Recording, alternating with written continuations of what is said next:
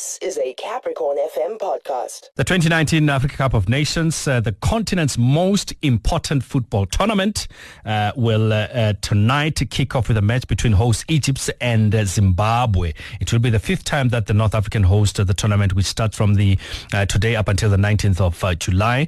6 stadiums will be used, and there has been a major expansion. The competition has expanded from 16 participating teams to 24.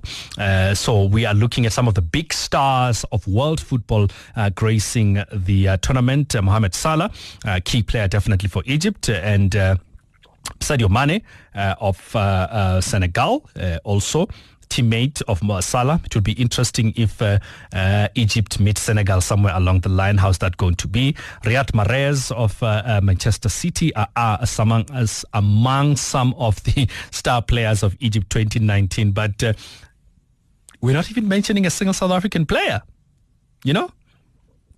Have we really dropped that standard that not even a single South African player? But I think should Bafana do well, a player like Pesita would definitely be one of the players that his name will be spoken about after the tournament. But it also depends on how Bafana plays, because if we're knocked out in the first round, 16 minutes past 6, your calls are more than welcome as we take this opportunity to welcome on the line African football analyst Coudjoe Amankwaa. Malome.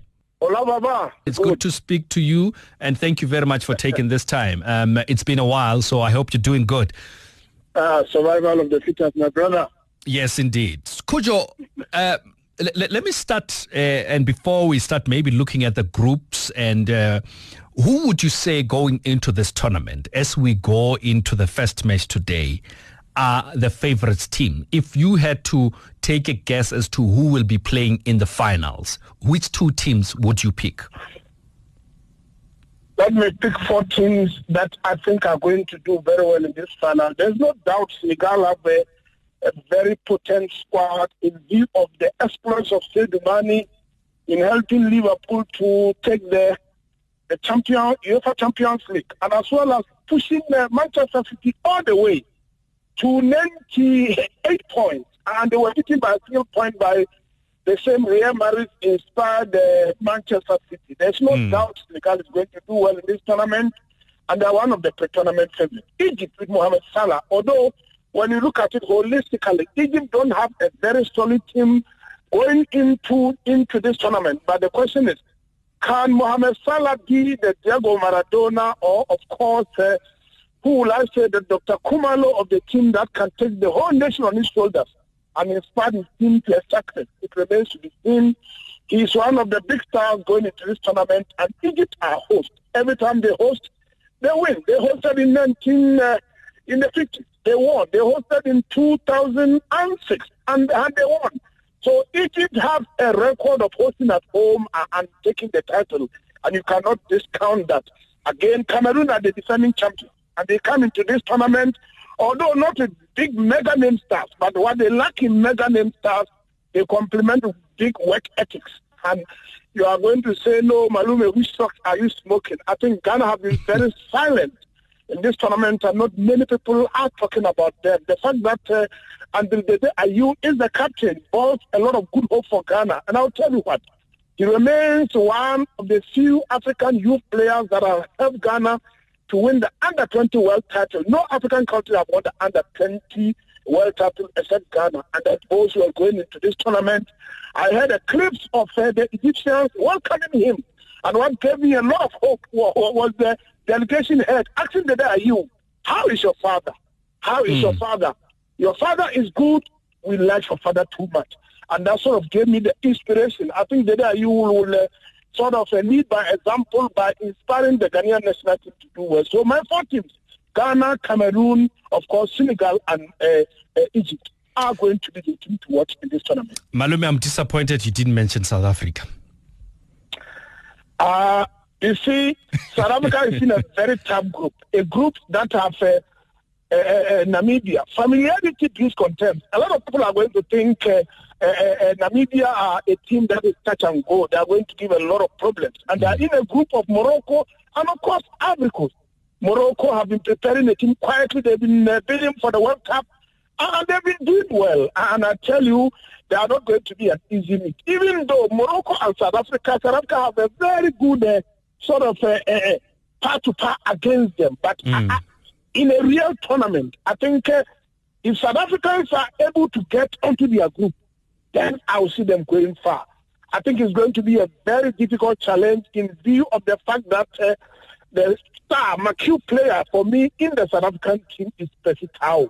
And maybe the Moroccans and the Ivory Coast have got a plan for him to keep him silent. And if Pesitao does not perform, I don't see South Africa going into the knockout stage.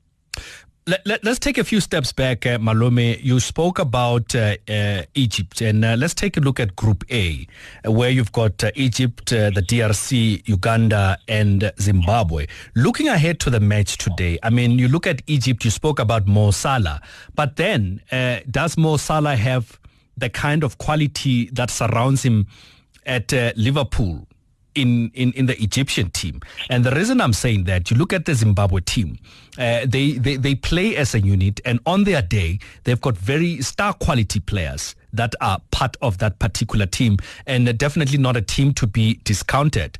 Are we being fair on Salah, expecting him to be the Maradona, the Dr. Khumalo, to carry the Egyptian side single-handedly? In 1986, a young Argentinian team led by Diego Maradona carried the team on his shoulders.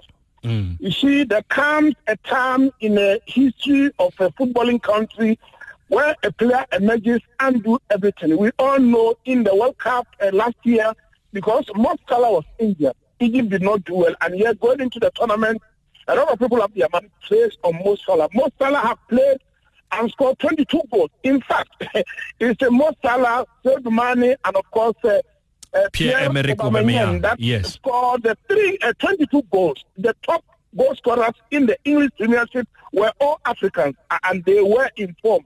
2 of them are in the tournament, and I think if Mo Salah brings his A game that you've seen him play in Liverpool week in and week out, he is going to be a marquee player. Yes, the Zimbabweans are a unit and they are very compact. You've got a Kamabiliat and silent assassin, Knowledge Mosona in tandem, in attack, and they are dangerous. But let me tell you, the Egyptians have a big heart. The Egyptians use football as a catalyst to bring their nation together and to bring a sense of joy and a sense of unity in the country. And having poured in the amount of money. And by the way, Kwena, let me give you a little history. It's the 4th time that the AFCON have been taken from a country to be hosted by another country. And Egypt is the 4th time. South Africa started it in 1996 when they took it away from Kenya, starting economic constraints. And I think if the Egyptian coach have their tactics right and they play to the strength of Mo Salah, then the defense of Zimbabwe are going to find it a handful to sort of handle him, because on his day, he can be magical and he can be the next Diego Maradona to inspire, in my view, Egypt to the next round. It's going to be a very, very interesting group. The DRC is there, and you've got Zimbabwe. Is their second state AFCON qualification, and guess what? They got independence in 80, but they got into the AFCON very late. This is their only second AFCON, and it's going to be a challenge as whether Kamabiliat, who have not had a very great season in Kaizer Chiefs the past season, is going to rise to the occasion together with Knowledge Mosona and inspire Zimbabwe to play one over Egypt. It remains to be seen. But I think Mo Salah is inspired. He is going to do what, in my view, Abu Trika did. Abu Trika went to Ghana and in the semi-finals scored a goal and bangled Ghana out. And Ghana have hosted the event in 1963 and 1978, same like Egypt, and won it at home. But on the 3rd time, where it matters the most, Mohamed Abu Trika sort of bangled Ghana out. And I think Mo Salah is inspired and he's in top form to very top condition in terms of physical conditioning to give the best of his game tonight. When we all see the game, it's going to be an absolute battle, in my view, against Zimbabwe. 087-288-9697. That is the number to call. Send WhatsApp on 082-654-2446. We are in conversation with Coudjoe Amankwaa, African football analyst, talking to us about the African Cup of Nations as we are looking ahead to the tournament. Who are your favorites? Coudjoe has picked his favorites. I'm surprised, Malome, that also amongst those, you did not pick Nigeria. I'll tell you, I've seen the best of Nigerian. I'm a Ghanaian. I've seen the golden generation of the Nigerian team from almost 1996 to the mid-2000s. The current crop of Nigerians are good, but in my view, none of them can polish even the boot of Sunday Oluse, the likes of Rashidi Yekini, the likes of Finidi George, the likes of great players like Daniel Amokati the Pool. The Nigerians have named. They've got a big heart and they always want to win. But I can tell you, they don't have the quality. When you look at the fact that John Michael Obi is playing in Chinese league, that tells you that he's at the twilight of his career, and they don't have the bite that I'm looking for. Obviously, I did not call them for a reason. This is the African Cup of Nations, the first of its kind to be expanded to 24. It will call for special physical conditioning.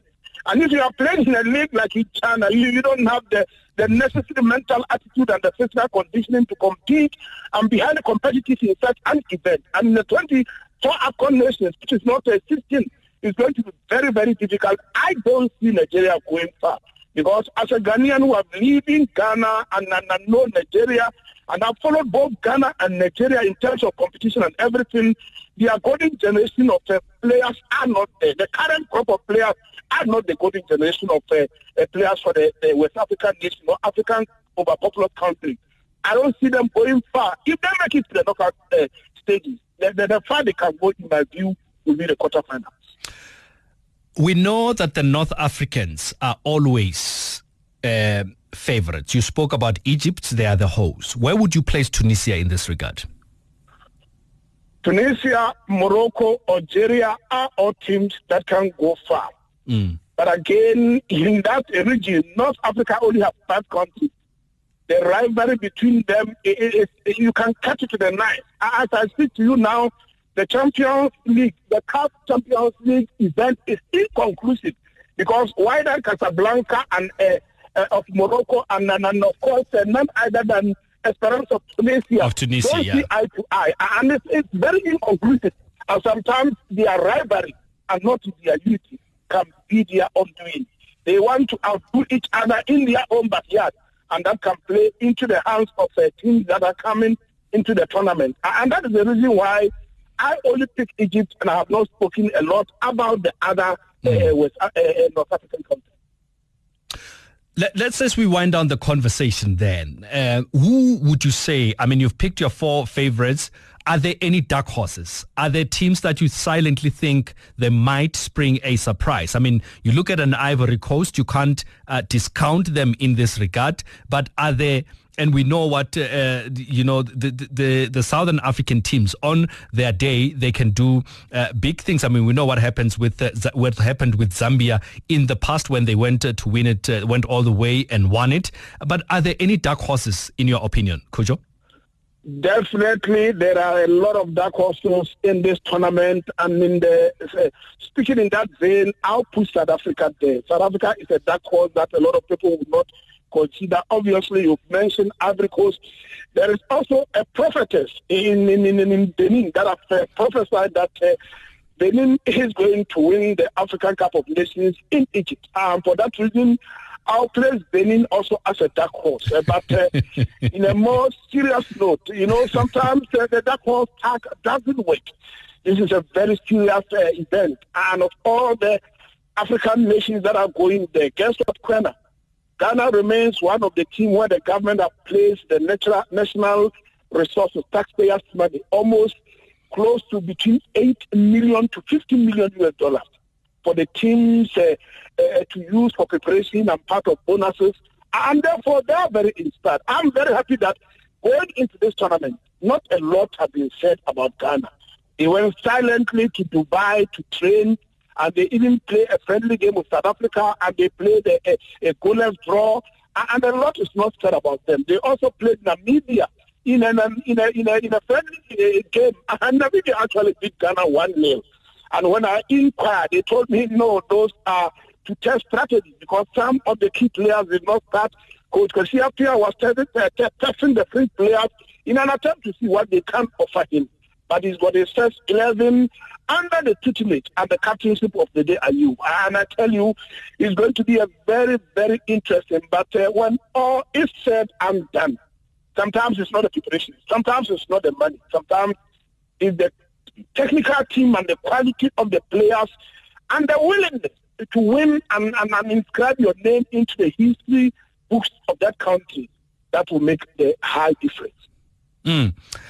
Let's end then looking at Southern Africa, Malome. You touched on South Africa being the dark horses. I mean, if you look at countries like Namibia, Zimbabwe, we touched on them, but Angola, should we expect anything, or are they one of those teams that sadly just are there to make up the numbers? Angola are besieged with money problems, and there is mutiny in the camp. I don't think they will make an impact in this very African Cup of Nations. Zimbabwe also are besieged with money problems to the point where they didn't train yesterday ahead of a very crucial opening match. They were trying to boycott the match to the point where the chairman of the AFCON committee, Mr. Amuju Pinnick, the NFF, Nigerian Football Federation president, who is the chairman of the AFCON tournament proper, went to their camp and went back to the Confederation of African Football and said that they should release money to Nigeria for them to sort of, they should release money to Zimbabwe for them to get their bonuses, because they're complaining that even in the qualifier, their winning bonuses have not been paid. And until the money is paid, they were not going to play. In an attempt to avoid embarrassment in view of everything that has happened ahead of this very African Cup of Nations, to the point of the CAF president himself being arrested and questioned in Paris. It was therefore important for the ESCO and the CAF leadership to come up with a solution. Zimbabwe were able to come with almost $20,000, and CAF came with $20,000, and I'm happy to say that this morning the players agreed that the money has been reflected in their accounts, and therefore they are going to play the game tonight. It was going to be a huge embarrassment for them not to show up, and therefore Amuju Pinnick, in his wisdom, got involved, got to their camp, came back to CAF, and convinced CAF to take the money and give it to the FIFA authorities to try and ensure that the players get paid. For me, that is very, very interesting. South Africa have been very quiet, going about their preparations, and we haven't heard a lot of problems and stories. And I think when you talk of mental attitude, and in terms of seriousness and wanting to make an impact, I think in the Pacific region, South Africa is going to make an impact depending on how which person town turn up for the game. Okay, Malome, allow me to take one or two callers before we let you go. Sello. Hey, Marara. How's it, Sello? Hey, Papa. Sharp, wish. Let me talk about this group of ours. I'm not undermining the Morocco and Namibia, but the only thing that will make us to qualify is only if Ricardo Ivory Coast are defeated. But as for Morocco and the other one, Namibia, I don't think they can defeat us. So if we get a good result against Ivory Coast on Monday, you think then we're home and dry? Yeah, we are going to proceed to, as long as must not undermine the Morocco and Namibia, because if we undermine them, they might surprise us. But if we go there with a strong team, not losing from the other one, Cote d'Ivoire, I think we might proceed. Comparing Ivory Coast to the other two, Ivory Coast they're strong one than these two. That Morocco and Namibia. No, for sure. Thank you very much, Sello. That's Sello calling us from Sanen there. Malome, my last question for you. The introduction of VAR in the African Cup of Nations. We have seen the drama that led to the pending replay of the Champions League final. How much of a role do you think VAR will play in AFCON? Should we expect positives, negatives? Is going to play a very, very important role, and it's going to eliminate a number of doubts. I would like to see VAR operating more in a goal line technology and in an off-the-ball incident. I would like the VAR to be called upon, for instance, to stop the game and check and something. You see, football is very dynamic and it's very evolving. The VAR for me it was hard done against the Nigerian Super Falcons in the ongoing FIFA Women's World Cup in Paris. And I've always said, the physical prowess and the physical aspect of the African game is being eliminated in a clever way. And the VAR have been brought just to do that. And for me, it is very unfair. It's going to start in the quarterfinals. It's not going to start right from the round-robin games, in the quarterfinals up to the finals.